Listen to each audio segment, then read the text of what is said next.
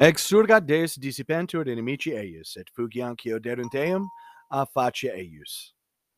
Let God arise, and let his enemies be scattered, and let all those who hate him flee from before his face. So, I was surfing through, trying to figure out what I was going to talk about today, and I stumbled on an article that actually got me to stop all of the other sort of screening that I was doing looking for something to talk about. And it is from the WM Review, and it's wmreview.co.uk. So it's a British site. I've never read from these people before, but I stumbled on it, and I was just like, this is actually worth talking about. So this might be a little bit of a longer podcast because I'm going to read the whole article, and then I want to talk a little bit about it as to where I am based on some of the things that are very obvious. Now, I'm going to read the article, and I'm going to try my best to abstain from commenting on it until the end. Because all I really did was I noticed that a lot of times when I read articles, I'll answer back, and then I already know that when I go to read the article, I'm like, that's going to happen. Well, in this particular case, my answer back was, okay, I'm not there. So I should have a little bit of an easier time, and I hope to not get lost.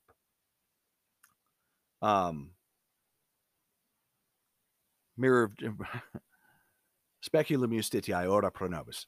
Anyway, this is Caleb the Mechanic with Radio Free Catholic. Let's get started with a prayer. In nomine Patris et Filii et Spiritus Sancti. Amen.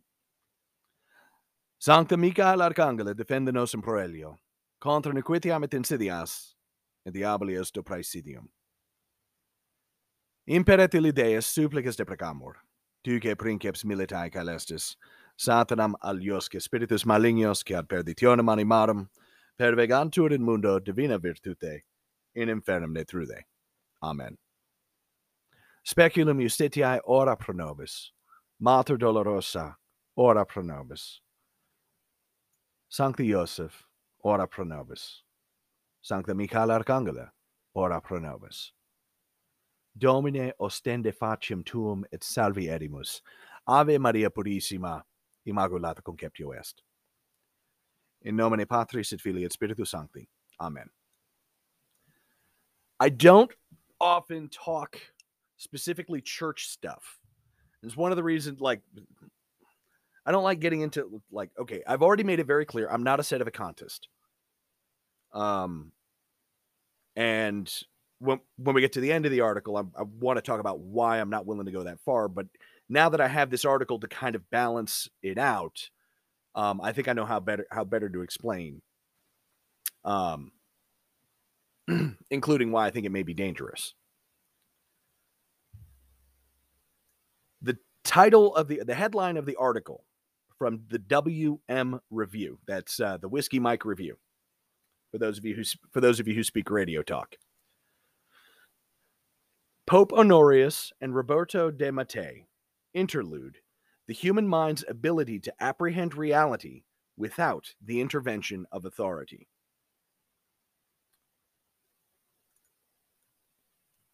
This article is a set of reflections and observations rather than a more tightly argued essay. While it has arisen from my ongoing study of de Mattei and his concept of a, quote, heretic pope, and addresses certain relevant points, it is supplementary and informal. I got to say that I'm really glad that the snows have brought so many more trucks without engine brakes on there, or without engine brake mufflers on their trucks. It's absolutely wonderful. I don't know if you heard it. I hope you did not. Probably hear it at least 2 or 3 more times. It's been a lot today. All right. From the article, again, hopefully without any further interruptions like that. As a very wise man once asked, if the Pope dies and nobody knows about it, does he retain office until someone finds him? Would we have to treat him as Pope until some process has recognized the fact of his death and declared otherwise? These questions, while facetious, reveal a certain tendency in the Catholic discourse, or excuse me, these questions, while facetious, reveal a certain tendency in Catholic discourse has over the application of law. Theology has a place of priority over canon law, but there can be temptation for some to emphasize positive and human law, at the expense of more primary things. This tendency can in turn lead to a reductive positivism with unjustified conclusions. For example, the existence of a canonical process to establish a fact or guilt is sometimes taken to mean that such a process is necessary to attain this end. As such, the existence of such a process for establishing that someone is a heretic is taken by some to mean that one cannot establish this with certainty without this process. Another view, which amounts to the same thing, is that while one may be able to establish such things with certainty, they lack any effect until they are established at law by an authority. Even effects which follow from the nature or cause are denied in a sort of legalistic occasionalism, comparable to suggesting that the water will only freeze at 0 degrees centigrade if God directly intervenes and makes it so. A further variation of this is the idea that all words must be understood in specifically canonical terms, as if canon law has a primacy over theology. This is sometimes used to establish a priori conclusions. In the case of public heresy, it can lead to diversions such as wrangling over how this or that canonist defines the word public. Some indeed today try to insist that nothing is public in the relevant sense until it has been declared as such by an authority. According to this view, a bishop whose heresy and pertinacity are public knowledge remains nonetheless a member of the church and retains his office and jurisdiction until a process or some authority intervenes. As an example of this, Professor Roberto de Mattei says the following on the heretic pope thesis. Quote, "Loss of office is not automatic, since as a visible society, the church's official acts must also be visible. The heretical pope continues in office until the full outward manifestation of his heresy. I think that the errors or heresies of Pope Francis, even if professed publicly, do not entail his loss of the papacy, since they are not known and manifest to the Catholic population." Close quote. This is a good example of wrangling over the word public in order to establish an a priori conclusion, namely that Francis is certainly the Pope. To this end, de Mattei introduces an arbitrary requirement for Francis to fulfill, beyond what is warranted by authorities, before he can be counted as a manifest heretic. Please be clear, we are not here talking about the heretic pope thesis. We're solely talking about membership of the church. We're only discussing the loss of office insofar as de Mattei links it to public heresy and membership. In other words, what de Mattei claims are errors or heresies, and which he admits are professed publicly, fail, in his mind, to have the effect of destroying a man's membership in the church and are compatible with the church's visible unity of faith. While refraining from committing himself, de Mattei appears to express the view that this point is only reached after a series of warnings. Quote, "Only by persisting in heresy after repeated admonition would the Pope lose the papacy." Close quote. But this is just an example of this tendency, and as I have mentioned, I'm not here discussing what happens to a heretic pope. Rather, in this essay, I want to consider a few examples in which the church has expected the faithful to use their God-given intellects to ascertain facts and to act upon them. Let's consider one interesting example, that of clerical concubinage. The Council of Rome. In 1059, the Council of Rome decreed that a layman could not attend the Mass of a priest whom he knew to have a concubine. The great 12th century canonist Gratian explained that the idea behind this The idea behind this idea was that if the faithful were to shun such a priest, he would be helped to come to repentance. In the face of this clear decree, some canonists raised an objection. Quote, how is this to be reconciled with the fact that the laity are not to be judges of priests, but are to leave this judgment to the bishop, or that one has not the right to refuse the sacraments from a priest whose way of life one disapproves, as though his sacraments were therefore less holy? Close quote.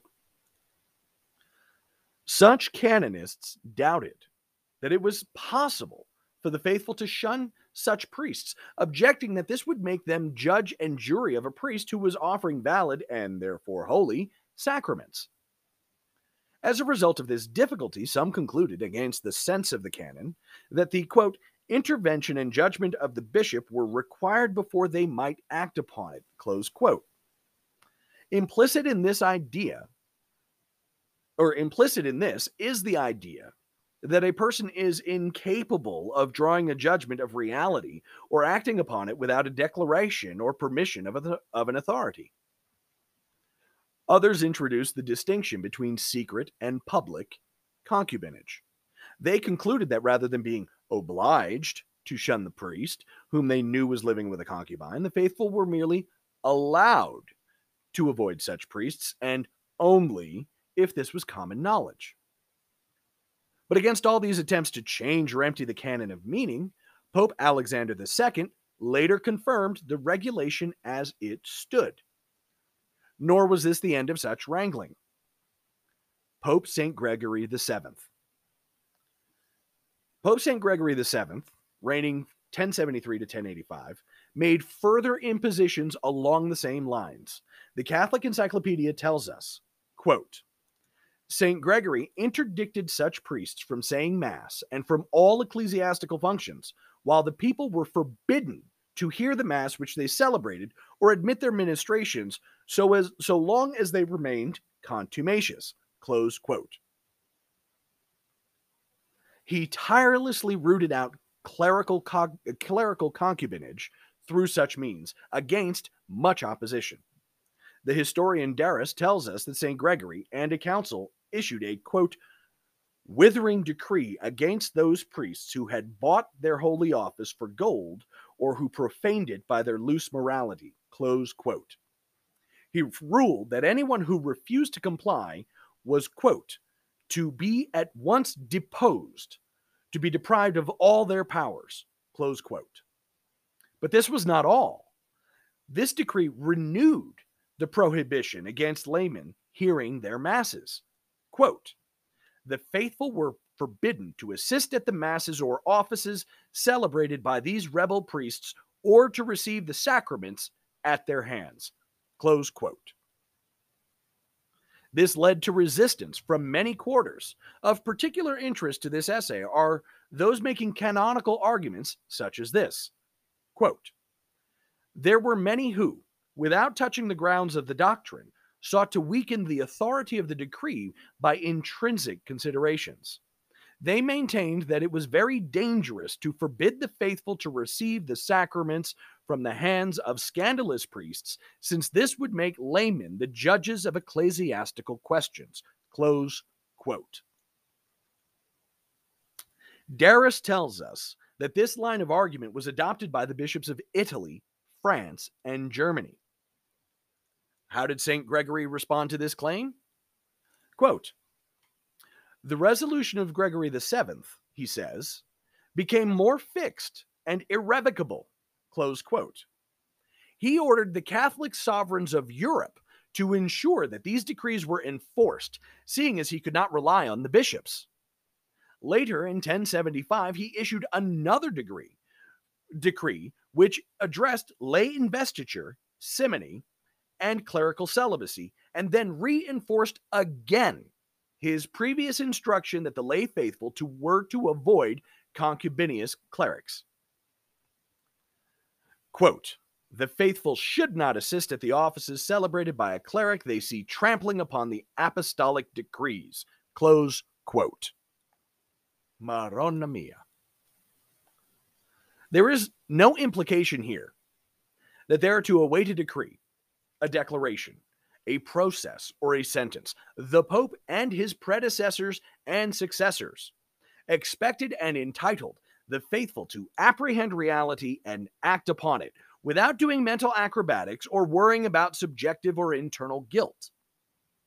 Let us summarize.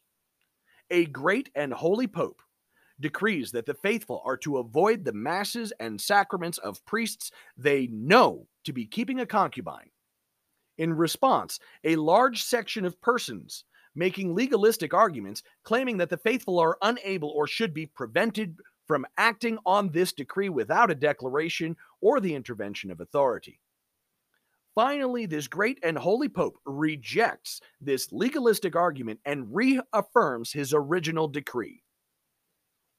St. Gregory won the day. The Catholic Encyclopedia holds that the First Lateran Council in 1123, quote, may be said to mark the victory of the cause of celibacy, close quote. In the same century, the Decretals of Gratian express the same obligation for the faithful and do not appear to require an intervention of authority for them to make the judgment and act upon it. St. Thomas, perhaps because the campaign of St. Gregory and others had reduced the prevalence of clerical concubinage, states that this prohibition on hearing such masses applies when the priest is notoriously guilty, either from sentencing and legitimate confession. Nonetheless, he also includes a case in which it is, quote, impossible to conceal his guilt by any subterfuge, close quote. Oof. So we see that even in the 12th century, the presence of a process for dealing with concubinous clerics did not deprive the faithful of their right and duty to apprehend reality and act upon it. The fact that they were not legally declared to be contumacious was irrelevant. This was a concrete example of the church intervening and ruling against those who felt that in this case, a declaration was necessary to prevent the church falling into chaos. Let's consider another example of the churches evidently expecting us to use our intellects and to act upon the basis of what we apprehend. Violent hands. Without going into detail, the document Ad Evitanda Scandala of Pope Martin V was issued as a response to the Great Western Schism, in which there were 3 claimants to the papacy, and various nations were mutually excommunicated. Under the law at the time, one was obliged to avoid various excommunicated persons. Having healed the schism, Pope Martin V, I can't believe I said schism instead of schism. I normally say schism because the CH is always a K sound. Having essentially healed the schism, Pope Martin V wished to resolve some of the confusion. As such, he ruled, quote, no one henceforth shall be bound to abstain from communion with anyone in the administration or reception of the sacraments on pretext of any ecclesiastical sentence or censure globally promulgated whether by the law or by an individual, unless the sentence or censure in question has been specifically and expressly published or denounced by the judge on or against a definite person, college, university, community, or place.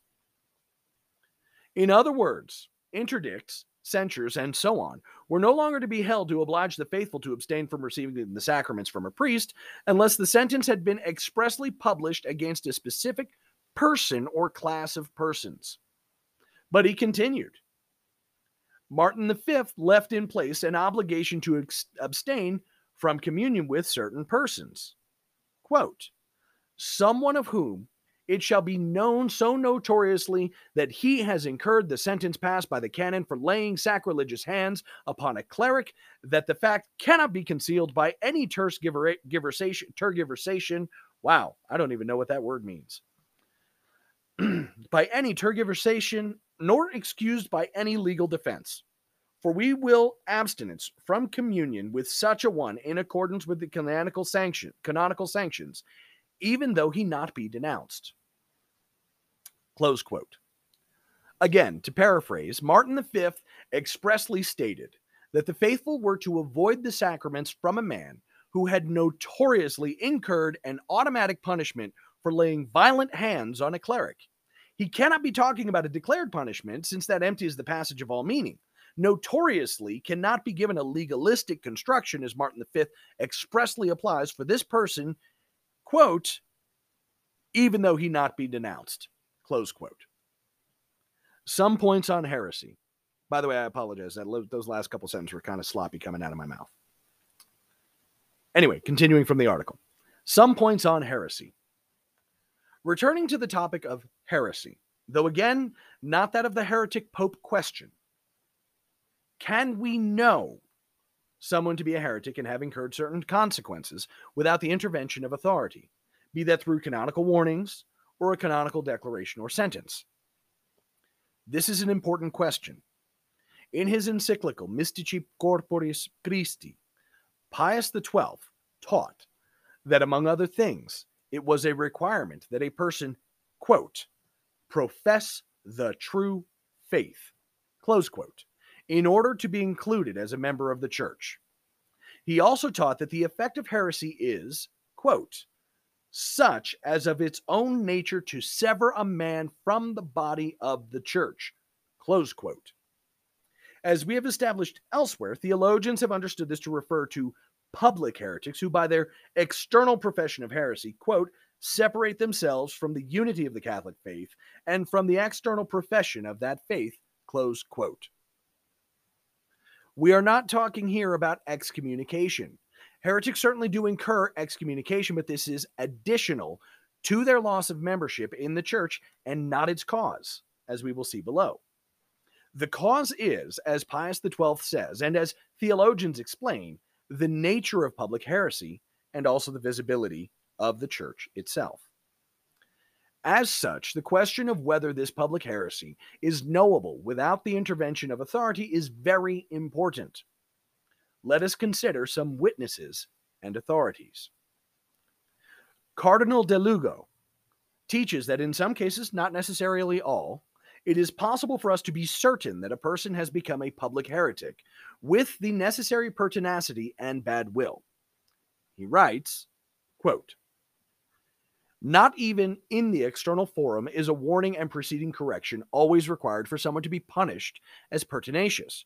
For if it be certain by some other means, for example, if the doctrine in question be well known, or if it be obvious from the kind of person and other circumstances involved, that the accused person could not have been ignorant of the opposition of his doctrine to that of the church, he will automatically be judged a heretic. Close quote. Now, by talking of punishment and judging, it is clear that de Lugo's reflections at least include the context of a trial. But it would be begging the question to assume that these principles apply exclusively to such a situation. In the same place, de Lugo states that a process of warnings is based on the need to make sure the accused is, quote, aware of the opposition between his error and the doctrine of the church, close quote. For the same reason, the accused is asked whether he is aware of such a contradiction, not because this might be the only way of establishing pertinacity, but because it is a swift and sufficient means of establishing it. He continues, so if he knows the whole subject much better himself from books and conciliar definitions than he could from the words of anyone admonishing him, there is no reason for a warning to be necessary for him to be pertinacious against the church, close quote. In other words, de Lugo is asserting that there are some cases of this kind in which we can attain the truth with necessary certainty from the facts alone. Again, an ecclesiastical court being able to establish this in this way is by no means prevents an educated or informed individual, whether lay or clerical, from doing so in some circumstances. We can also turn to an interesting and colorful source, the 15th century inquisitorial handbook, the Malleus Maleficarum, about rooting out witches. Due to the controversy of this source, I want to emphasize I am treating it as a witness rather than an authority. It provides us with this interesting text.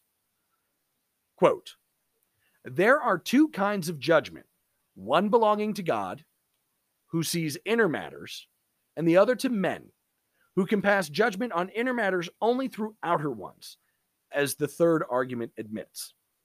Now, the man who is judged to be a heretic in the judgment of God is truly a heretic according to reality, since God judges only a person who has an error of the faith in his understanding to be a heretic. As for the person who is judged to be a heretic in the judgment of men, it is necessarily the case not that he is a heretic according to reality, but that he has committed an act by which it is apparent that he has a wicked opinion about the faith, and consequently is considered a heretic by the presumption of law. Close quote. So, we see an explicit rejection of the idea that we cannot know someone to be a heretic due to the subjective state being unknown to us. While this is not exactly the point we're making, it is key for the idea that we must have a legal declaration to know such a thing. Now, certainly the inquisitors followed a process which ended in a declaration and a sentence. Nonetheless, the principle here is instructive, and it does not clearly apply only to judgments arrived at by the judicial process. Indeed, such an interpretation would empty the passage of meaning. It does not exclude a cognitive judgment, which is the sort of judgment necessary for a judge at an ecclesiastical trial anyway. Here is an objection. We cannot know that a person is subjectively guilty of heresy, viz. Is pertinacious in his otherwise obvious denial or doubt of dogma, because only God judges internals. As such, we are told there must be an intervention of some process in order to establish his pertinacity. But the passage above explains that the church, even by her process, is not seeking to judge internals, but merely to establish pertinacity in the external form according to a moral certainty. There is no suggestion here, nor have we seen compelling arguments elsewhere, that it is, per se, impossible to establish this through other means. Further work must be done to establish such a claim. This principle was taken up by St. Robert Bellarmine in his discussion of Liberius.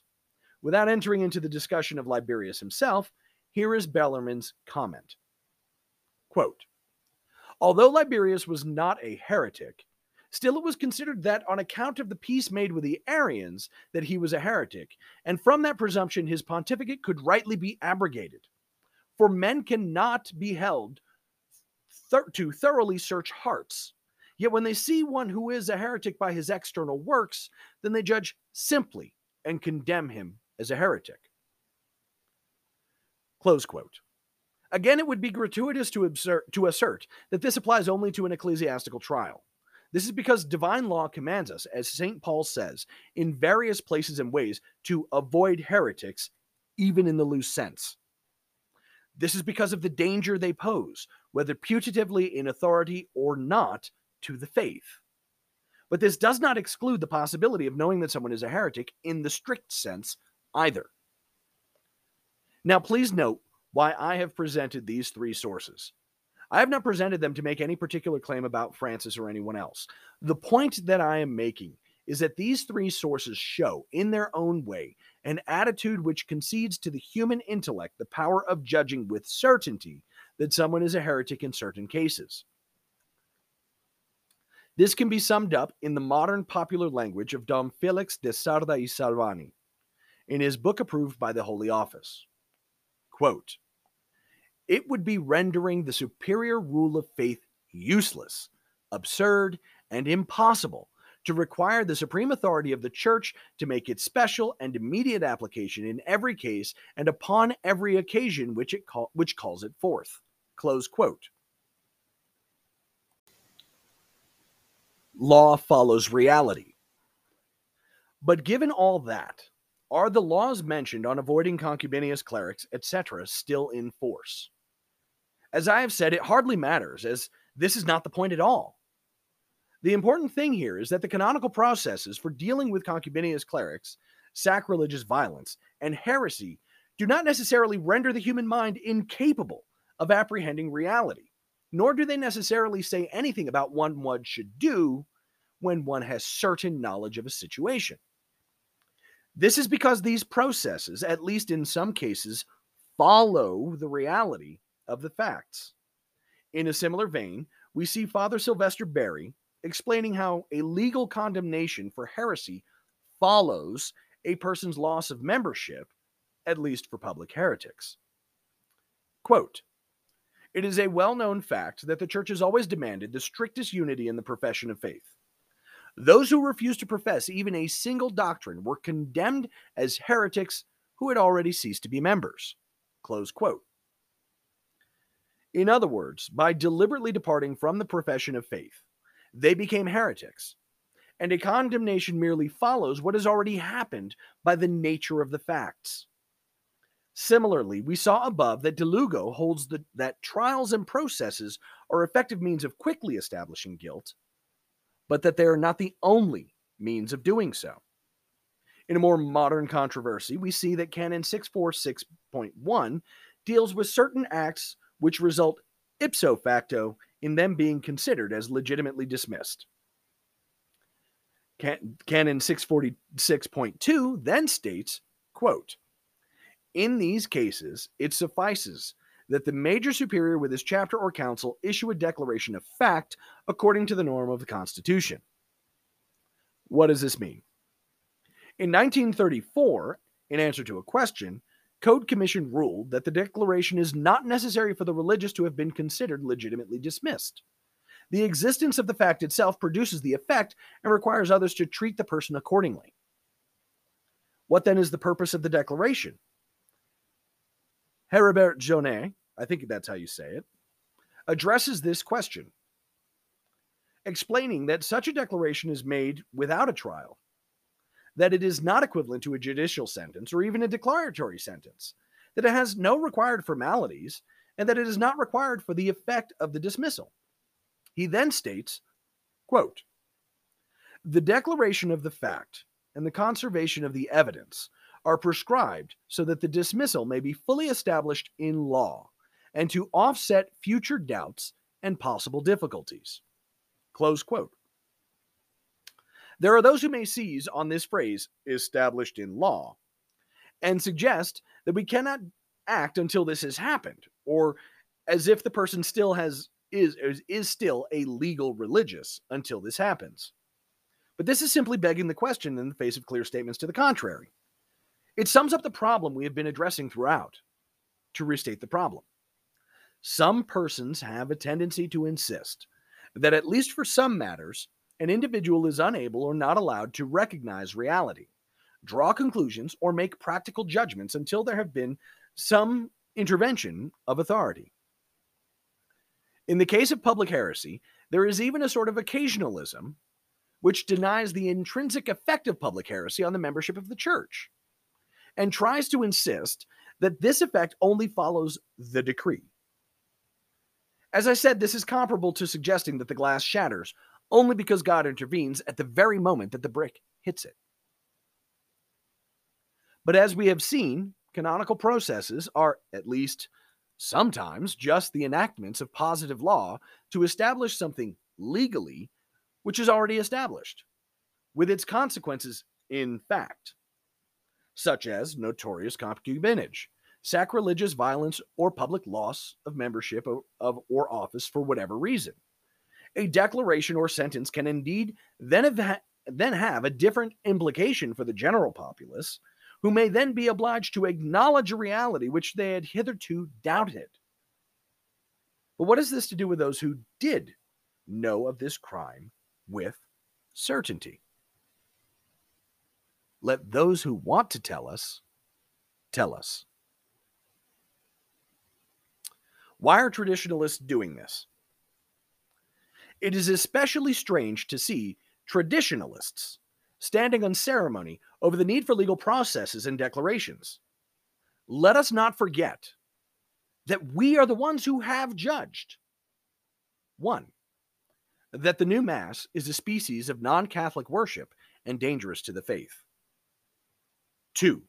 That certain doctrines of the Second Vatican Council and other official texts are in contradiction with the perennial teaching of the Church. 3. That John Paul II et al. Cannot possibly be true saints. 4. That the Novus Ordo system, for lack of a better word, is a non-Catholic religion. 5. That, by and large, we must reject the 1983 Code of Canon Law. 6. That we must avoid the men who have been appointed by the putative bishops of our dioceses. And 7. That we must set up chapels either wholly or morally independent of these putative bishops. After this list, I do actually want to make a note. This is a sedevacantist article. As becomes very, very clear, because they make statements that I've not heard anybody in the traditional circles actually make. So, understanding that this is a sedevacantist article, this is, if some of that rubbed you the wrong way, I didn't write the article. I'm just reading it because they pose some very, very good arguments. And that bullet list I'm going to go back over. Continuing from the article. And yet, after all this, some of us wince back and insist we cannot apprehend certain facts without a declaration or the intervention of some authority, or wait for some arbitrary decree of publicity beyond what authorities require, or else we will be guilty of private or rash judgment. I am not disputing the existence of things which might require such declarations, but I am stating that such a requirement must be proved, and that the existence of a process does not do so.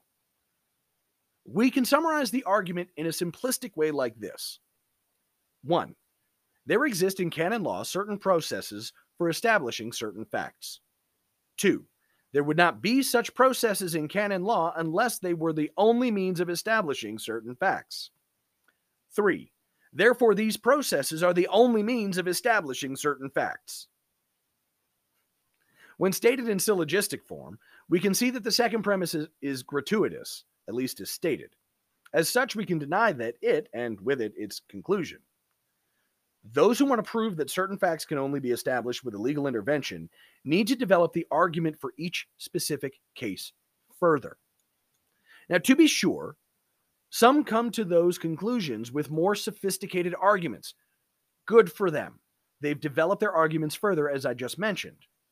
Nonetheless, this simplistic syllogism is a representation of a tendency towards interpreting theology and other matters through the lens of a reductive legal positivism.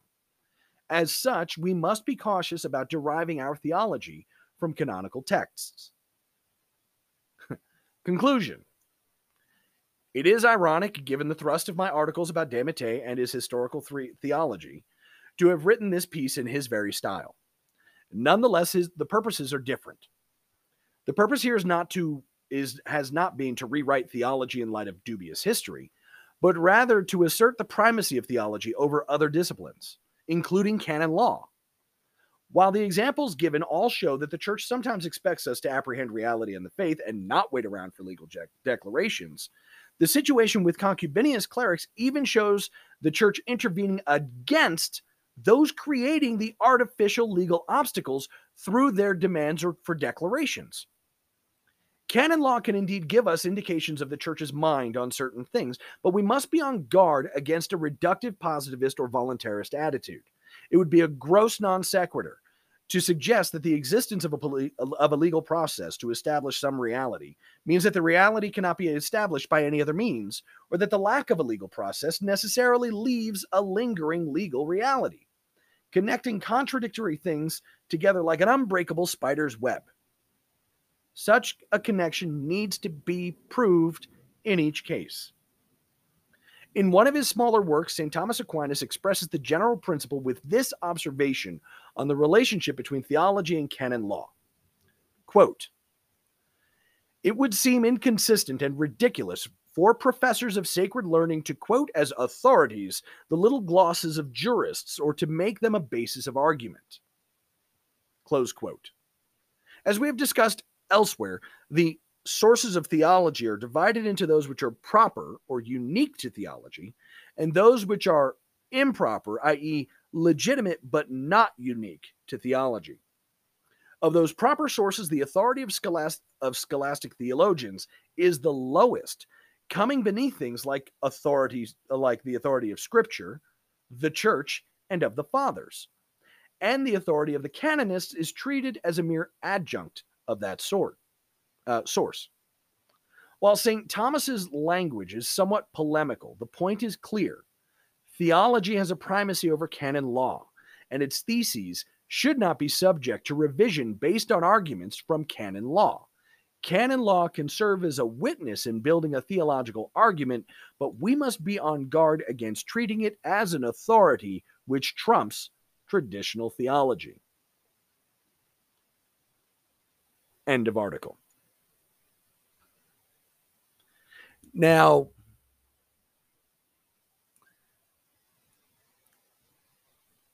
most of us who have been exposed to the sedevacantist argument know that the sedevacantists rely very heavily on St. Robert Bellarmine. Many of the arguments, like it seems like they just kind of bounce there, back and forth between there, and then they like a couple of other people here and there, and then most of the other arguments are like, no joke, like a lot of the articles that I read, they're usually from people whom I've never heard of. And then when you go to look them up, you come to find out that they're actually like sedevacantist scholastics and priests and stuff. I'm not a big fan of those type of arguments.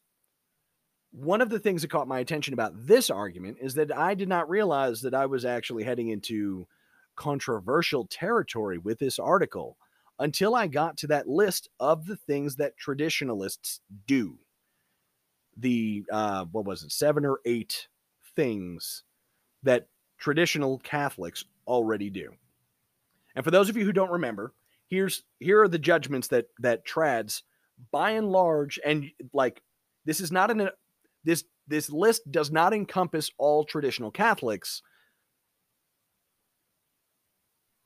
at once. There's a little bit of disagreement with a couple of these bullets. By and large, trads agree that the new Mass is a species of non-Catholic worship.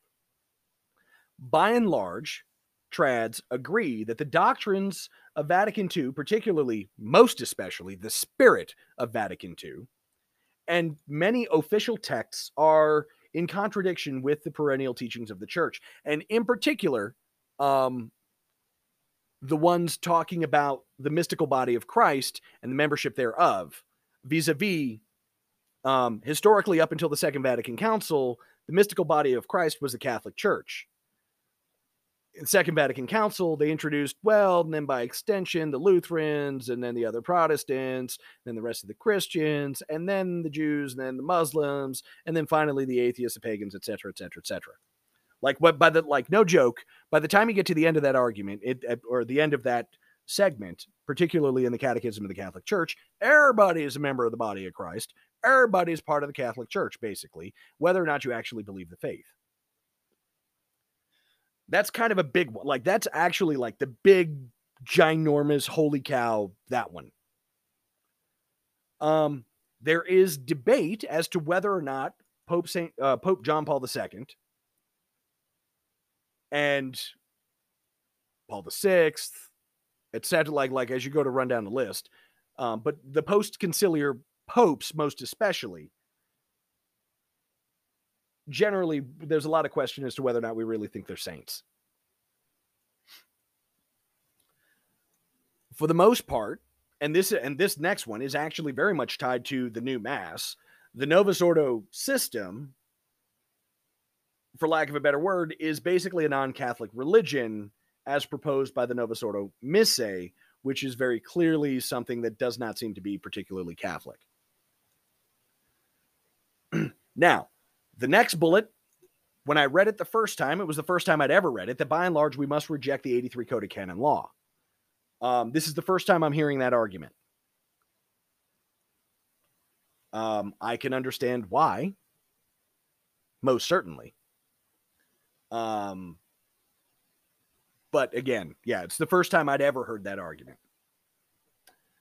The next one, that we must avoid the men who have been appointed by the putative bishops of our dioceses, and we must set up chapels either wholly or morally independent of these putative bishops. Now, these last two bullet points, if you've been paying attention, like with some of the stuff coming out of Sensus Fidelium, some of the stuff out of Restoring the Faith Media, Trad Cat Night, A lot of the guys who are talking about like what the post Traditionis Custodes world is going to look. Oh, and Dr. Anthony Stein over at Return to Tradition. As far as setting up individual, independent little chapels, like in your home and whatever, like basically in preparation to go underground. These last two bullets have become increasingly relevant. And by and large, like I said, pretty much with the exception of the rejection of the 83 Code of Canon Law, all of the rest of this, in some form or another, I've actually heard at least contentiously discussed among traditional Catholics or even so-called traditional Catholics. And most especially, actually, a lot of this stuff has been decried by the grifter class of the so-called traditional Catholics.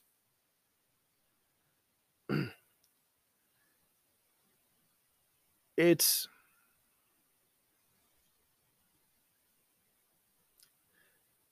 By the time I got to that bullet point, it was right about the point when I realized that I was dealing with what was basically a sedevacantist article. Now, I don't mean to attribute sedevacantism to the person arguing. This is written by S.D. Wright. So I'm not attributing, I'm not necessarily saying but I mean, this is generally the sedevacantist view.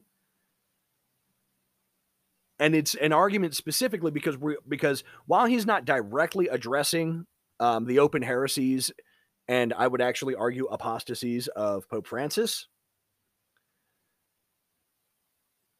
we do know that there are, well, let's see, the very public heresy of Christ being the privileged way from Bishop Barron. And you can, and I really, and this is actually the thing that concerns me the most, is because if you apply the sensus fidelium, the one where you look and you go, that doesn't really sound Catholic. We're not talking about, Father James Altman, who very much seems to be hardening in a more traditional avenue. We're not talking about Archbishop Carlo Maria Vigano, who seems to be very much he seems to be very much committed to being a standard bearer for Christ the King. You actually get it from the Supiches. And I would argue, actually, even Bishop Thomas Tobin of Providence, Rhode Island, who for a long time was considered to be one of the better bishops. And I was willing to cut him that benefit of the doubt until he allowed what appears to me to be the persecution of Father James Jackson. Do remember that Father James Jackson is actually being prosecuted in the province within the borders of the Providence diocese.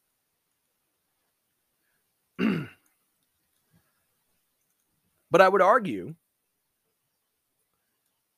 to a degree, you can actually lay some things that seem to be heretical at the feet of everyone from Bishop Barron to Cardinal Burke to Pope Benedict XVI, Pope Emeritus Benedict XVI. In fact, actually, you can lay at the feet of Benedict XVI the heresy of a Pope Emeritus, if you wanted to make that argument. And here's where we run into an issue. Because it appears at a glance to my very, very short-sighted and quite blind layman eyes that there are really only about 4 bishops. And those 4 bishops would be the 4 bishops ordained by Archbishop Lefebvre. If we were to take the argument to the extreme, very clearly everyone from Bishop Strickland down in Tyler, Texas, to to Archbishop Salvatore Cordileone, to Cardinal Wilton Gregory, and Cardinal Supich, and Bishop Tobin, and Cardinal Tobin, etc., etc. Like, you could run down the list. Pretty much everyone who is in the common within the commonality of the U.S. Conference of Catholic Bishops and even the Pope himself, all of them can have, like, and some of them ridiculously prominently vis-a-vis Bishop Barron, all of them have done some ridiculously publicly heretical things. All of them. We've been willing to excuse many of them. Some of you even probably bristled when I mentioned Archbishop Cordileone or Bishop Strickland down in Tyler. Or even Cardinal Burke. So here's the key thing. 1, there is a possibility that all of them have managed to self-excommunicate. Of all of them, the only one who I see who is visibly repentant is Archbishop Vigano. And while he hasn't come out and publicly stated, I repent this, that, and blah, blah, blah, he has come out and said, I was blind to the things, I thought everything was fine, and now I realize I was wrong. And you could make the argument that in some things he's still kind of wrong, but most of those let's be real, most of that actually has to do with global politics and stuff like that. So, like, if you want to make the art, like, from a theological standpoint, he's very much been pushing traditional, the vetus ordo, the usus antiquor, based on, like, whatever. Pick your name for it, the TLM.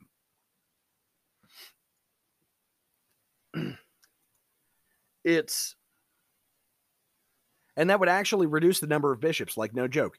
It reduces the number of actual bishops pretty much down to the Society of St. Pius X. The 4 bishops of the Society of St. Pius X, and then Archbishop Vigano. And then the case could also be made for Bishop Athanasius Schneider. So we do know, obviously, we cannot carry this all the way down to its full. There has to be something of the episcopacy, because here's the thing. If there's nothing salvageable in the episcopacy of the main body of the church, and we're only relying on the 4 bishops of the Society of St. Pius X, let's be real, maybe that's the case. If you notice, I'm not pointing out actually any of the Sedevacantist communities. I'm not talking about the old Roman Catholics. Why? Because a case could be made that the church, while lost in swimming and trying to figure things out, really didn't come to full fruition, because these things have to progress to a point where it becomes obvious. And mind you, here's the thing. One of the things that I did take from this is that the argument, if you're going to make the argument that the Pope is a heretic, then it has to be something obvious. Yes, one can do ridiculously stupid acts, but it is not obvious to the majority of the Catholic faithful. It's nowhere near, first off, it's not even obvious to the majority of the Catholic faithful that Pope Francis is a heretic. It's obvious to the traditional Catholic that Pope Francis is a heretic. But here's what I mean. Church militant, which is trying to, re-strengthen and purify the church, refuses to really go after Pope Francis. Why? Well, because of the supposed idea that it would destabilize the church beyond, it would unleash chaos in the church. And here's the thing. It's as though God couldn't handle his own church. It's as though as though Christ had no power over his own mystical body. Like, he could not figure out exactly what was going to be needed to really clean up the church and figure out how best to cleanse everything and sanctify it. I mean, the hubris of some of these people. Let me get back to the point. The key thing is that that we've reached a point of glaring obviousness. It was not obvious under Pope John Paul II that the Assisi meeting, whatever that was, it was not obvious that that was enough. Okay? It was obvious to a lot of the people who held on to the faith, but most of the Catholic faithful just sort of went, okay, we'll kind of go along because we don't really understand in the aftermath of the Second Vatican Council. So there are a lot of people who look at Paul VI today and they go, oh man, you ruined the church. But hindsight's 2020. Going through it, everybody was just kind of shocked and awed and like in shock and awe, and didn't really know what to do. So it was not clear to a particularly large portion of the Catholic, well, to the average man, it wasn't clear what was going on. So it couldn't possibly have been clear that it was absolutely heresy. But if you compare what was going on in the church in the 1970s to what's going on in the church today, and the fact that we now have 50 years to bounce it back and forth from, that's where the change comes into play. This moves us to a point where it's like, dude, just look with your eyes. Does this look Catholic? Does this sound Catholic? Are those the words of a Catholic? Or is that some environmentalist, dirt-worshipping, pacha-heifer BS? We've reached a point now where we can at least make the determination that the Novus Ordo Church is largely dangerous. Doesn't mean every parish priest. It doesn't necessarily mean every bishop. But it cannot be denied that the Novus Ordo, that the conciliar church is a danger.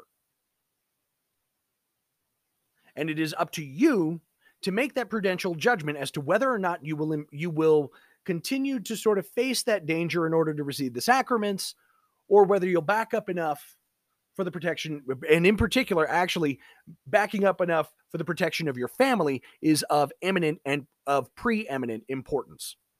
So someone like me, I can afford to make the risk. I can afford to, because if I need to go to confession, then I need to go to confession.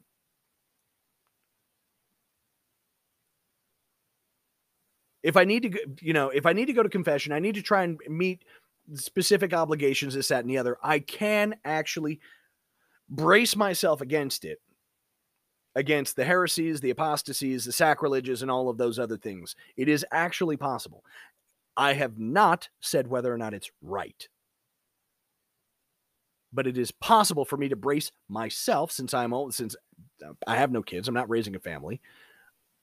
I have the capacity to actually go in there and maybe sprinkle some seeds and maybe get some people out of there.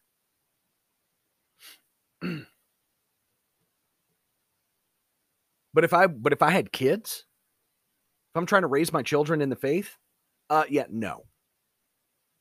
We're not ever walking into those churches, because the souls of my children are my preeminent concern.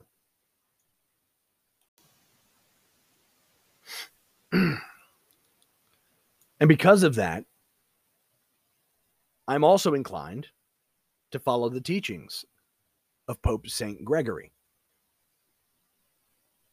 of Pope Pius XII. Like, just going from Pope St. Gregory to Pope Pius XII, you're covering 1,000 years. From 1025 to 1930, 1940, 1950. You're covering 1,000 years, to say nothing of the instructions of Pope St. Pius X, of Pope Leo XIII, of Pope Pius XI, of Pope Benedict XV. Like, you can run down the list of these popes and pontiffs who have continually hammered this home, that we must profess the one holy Catholic and apostolic faith, the one true faith, period, in all of its fullness.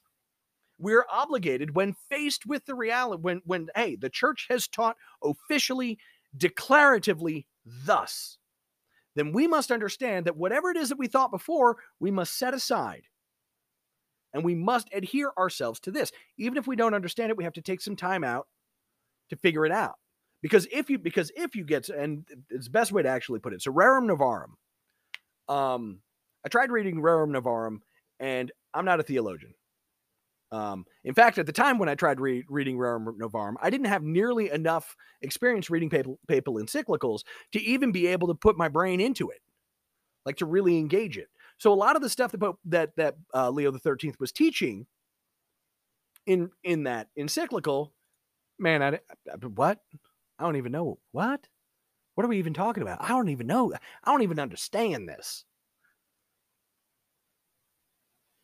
Now, I knew Leo the 13th was a based pope. I knew Leo the 13th of holy memory was a pope of holy memory, that he was a good pope, and that he was well regarded. Him and St. Pius X.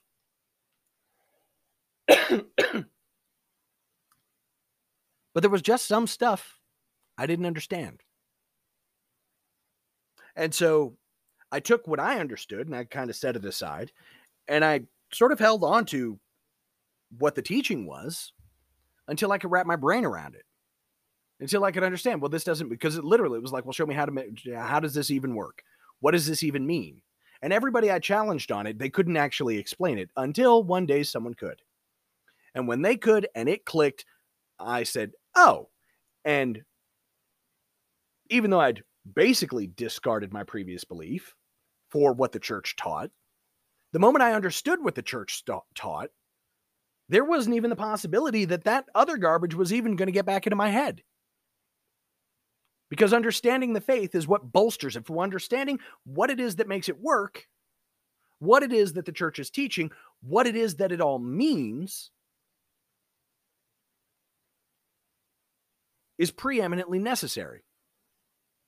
So I used to have, and somewhere, and I'm sure in one of the boxes I have, I'm sure I still have a copy of the Green Catechism of the Catholic Church, and it's a pre 2013 copy,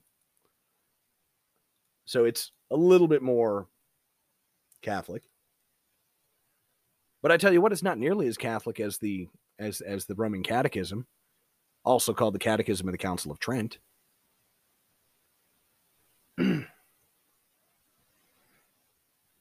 I don't even think I've picked up the Green Book, except to try and reference something someone else was talking about. Why? Because it's so obviously true. And that's where we're kind of at. It is obviously true that the hierarchy, all the leaders in the church, whether or not they are aware of it, they're very, very destructive. They are, by their mere existence and their continued necessity of preaching stuff that is questionable, intermixed with stuff that is mostly true, intermixed with stuff that is true, that you have to actually step back and go, yeah, no, I have to kind of stay away from you people because you people are dangerous. And that includes all the way up to the Pope. Now, we have a problem.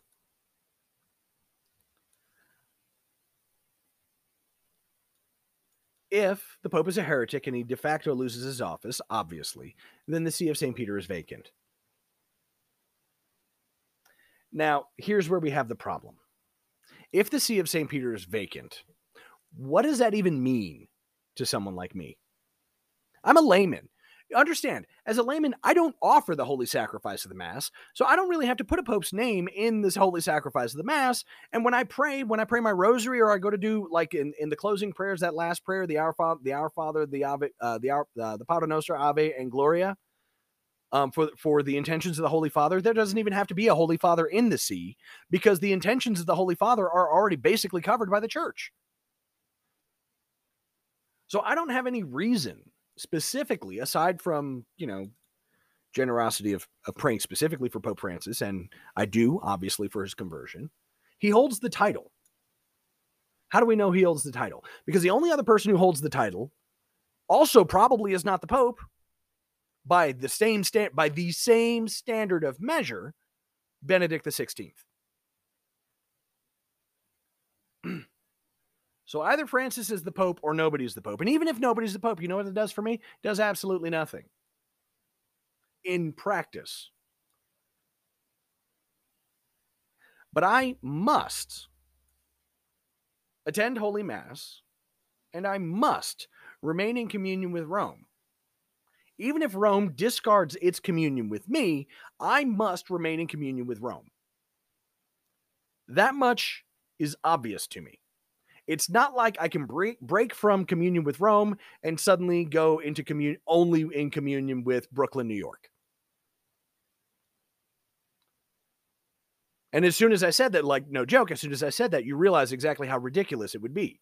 If I'm not in communion with Rome, what am I like? What? I'm going to be in communion with Kinshasa? Oh, I'm not in communion with Rome. I'm in communion with Miami. Really? I'm a Roman Catholic, not in communion with Rome? Yeah, no, that doesn't work. So as a layman, as a practical matter, I have to be able to name somebody. And here's the thing.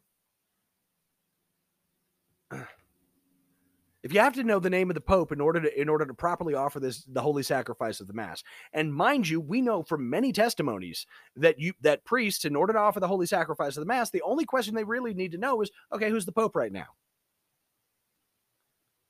And they know that answer probably cannot be nobody. And I say probably because I'm not a priest. I never went to seminary. But I'm willing to bet that the answer nobody is probably not an acceptable thing. Why? Because it just makes sense.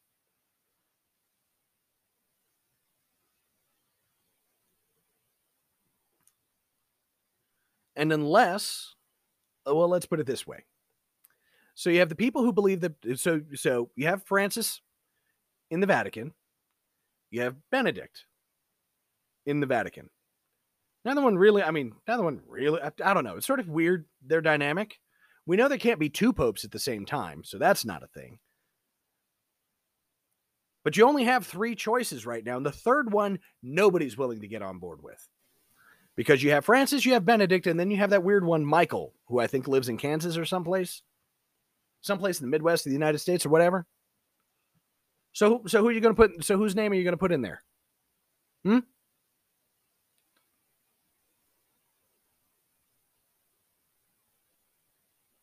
Somebody's name has to be in there, and there's no other claimant to the throne. And that's the thing. Can we ride out a bad pope? Yes, we can ride out 100 bad popes. Because somebody has to be there.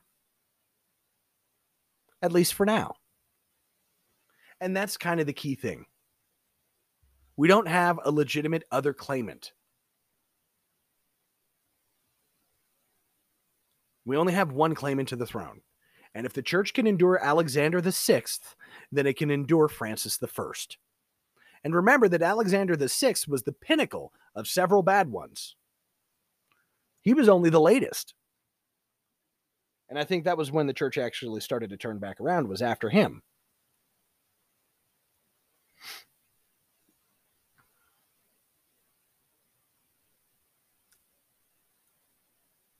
So no, I'm not a sedevacantist. I would be more in favor of supporting an anti-pope than than being sedevacantist. So, I'll put it like this.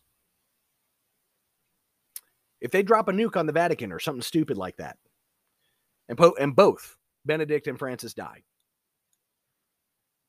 I'll put in Pope Michael, because you know how much it matters? Not at all.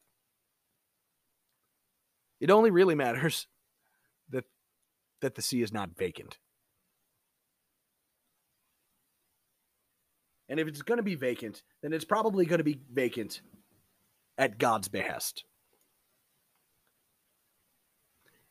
Yes, the Pope is manifestly publicly a heretic. No, it doesn't take some legal declaration. But we're not going to get relief from this either. Because, as I've also stated, pretty much the entire USCCB is heretical. In fact, I would argue it's probably only like a couple African bishops that are even worth anything. Because we know the Germans are Woo, way gone. I'm pretty sure the French are way gone. And the British are definitely way gone. And the Canadians, I mean, don't get me started. They had like the Winnipeg Statement. Come on.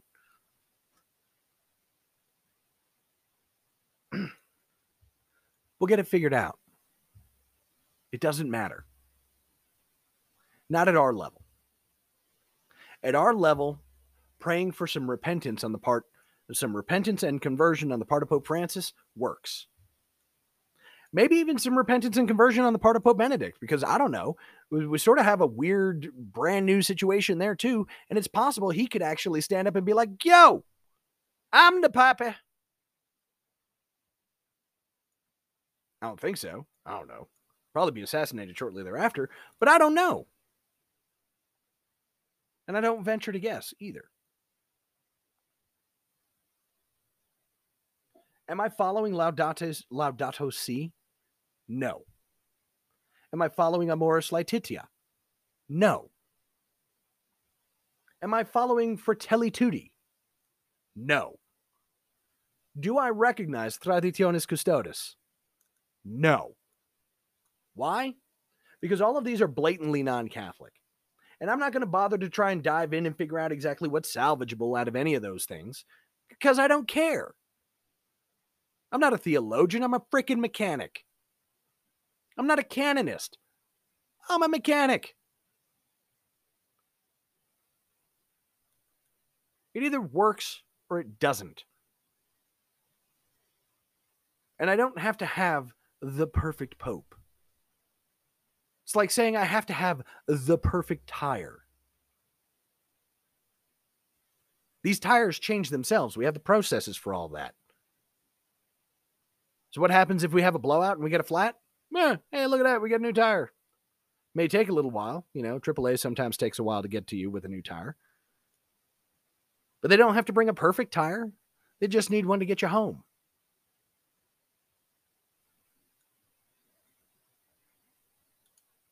I don't need a perfect pope. I just need a pope so I can get to heaven. Doesn't have to be a good one. I don't need a perfect bishop. I don't even need a good bishop. I just need bishops so that I have a path to heaven. Doesn't even have to be many of them. Most of them could be wiped out, and eventually we're just like, hey, man, you be the bishop. Can't even act like that's never happened before, St. Ambrose.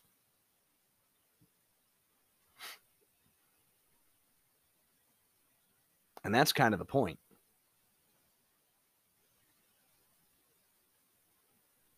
The processes that we have today, yeah, most of them are probably garbage.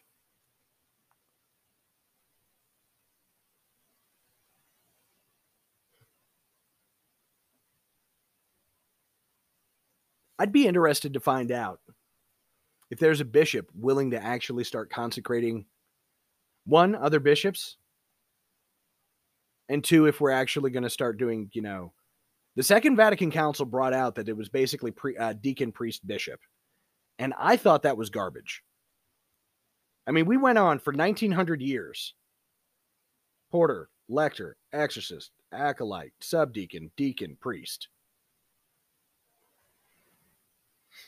And I still think that's garbage. I still think that the change is garbage. 1900 years of 7 holy orders. Oh, well, we still have the 7 holy orders. You just get them like basically blah, blah, blah, blah, blah. No, bro. It's not how it's supposed to work. It's not how it's supposed to work anyway. I mean, that's not how it was. It's not how it organically grew. It's not how God planted the seeds and then watered it. It was how a whole bunch of people decided, hey, this would be a great idea back in 1960s. So maybe we challenge some of these things. Maybe it's time.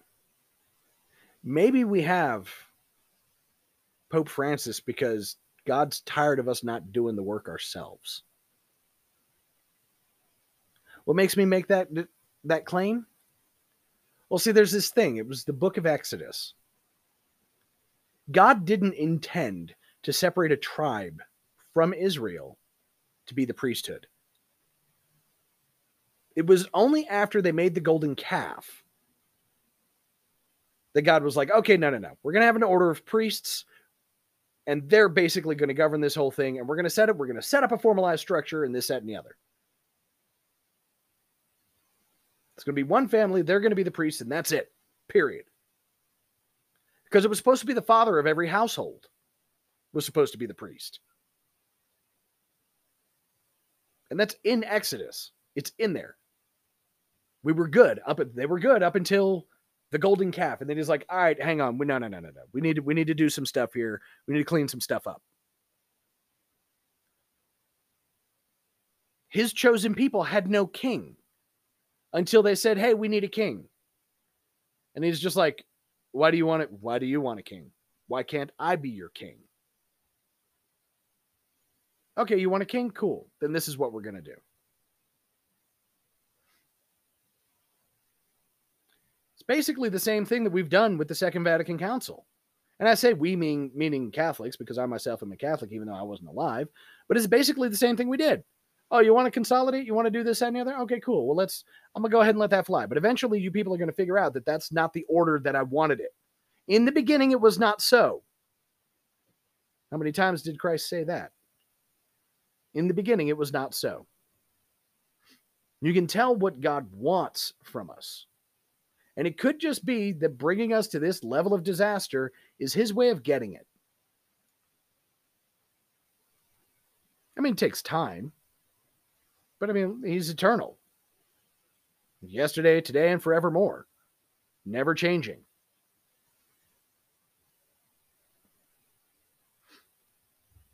So it's not like he doesn't have time. He has all the time he created. And then some.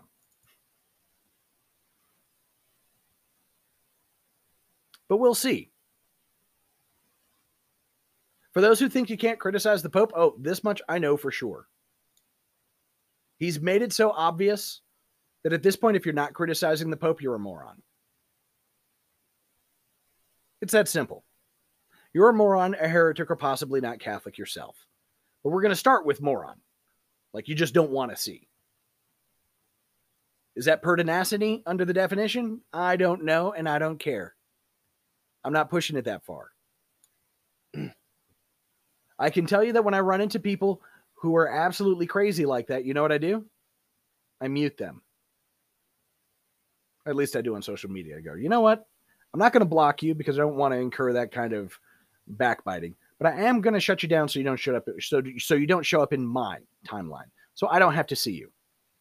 And in that, it's the same thing as me driving 200 miles one way to go to a traditional Latin mass that I know for a fact is in communion with Rome.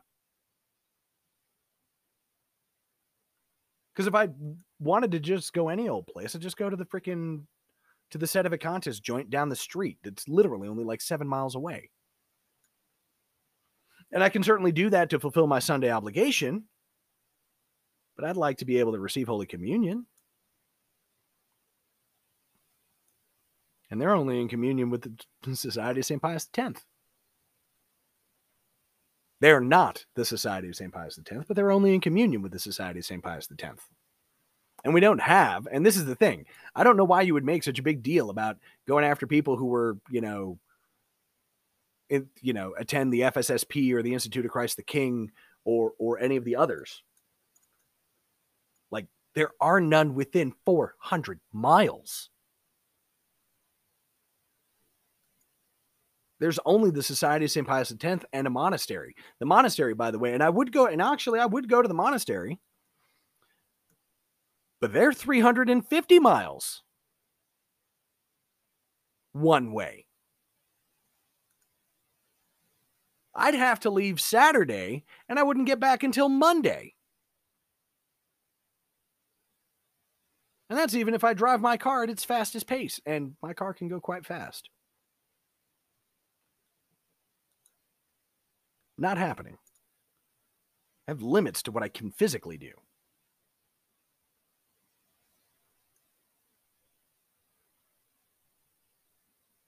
And anybody out there, particularly if you happen to be a priest who's dual right, and you're like, well, it shouldn't be a matter of personal preference. Let me ask you this. Do you think I drive 200 miles? I spend 6 hours on the road every Sunday. I spend $60 in gas every Sunday just to go to a mass that I know my God approves of. Do you think that's just personal preference? Don't you think if it was just personal preference, I'd just go to the SSPV? They're 7 miles away, bro.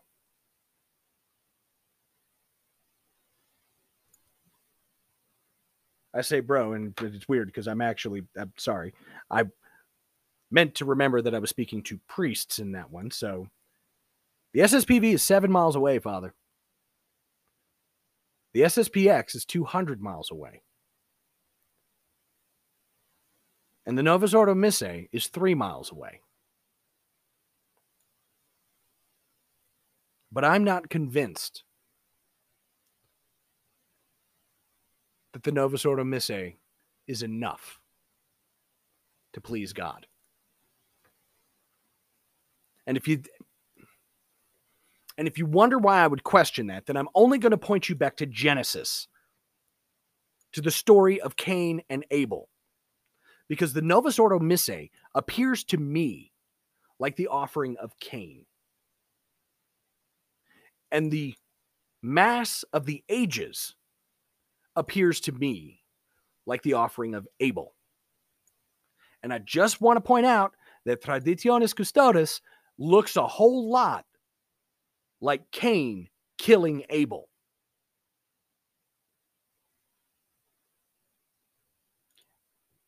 If you made it this far, by far my longest single episode,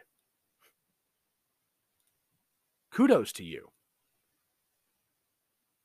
I'd like to hear what you think on this particular topic, because I think I'm going to end up talking about this again, and I'd like to hear some other perspectives. So you can email me at radiofreecatholic@gmail.com. You can send me a direct message on sp3rn.com at Caleb the Mechanic. You can find me on Twitter at Mighty Colibri or at radio_Catholic. The DMs are open because basically both of those accounts are basically public accounts. So you can send me a direct message on those if you'd like, or you can just at me on Twitter and I will be more than happy. I'll get the message eventually. And I will respond as soon as I do. Admittedly, my phone is just sort of weird, so you never really know.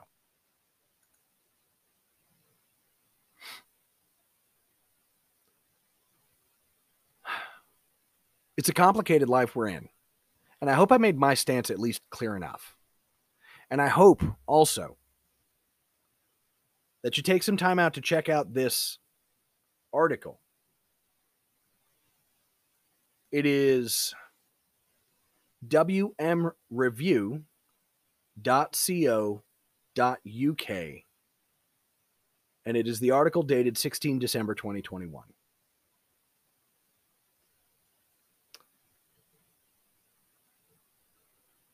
Read it. Think about it.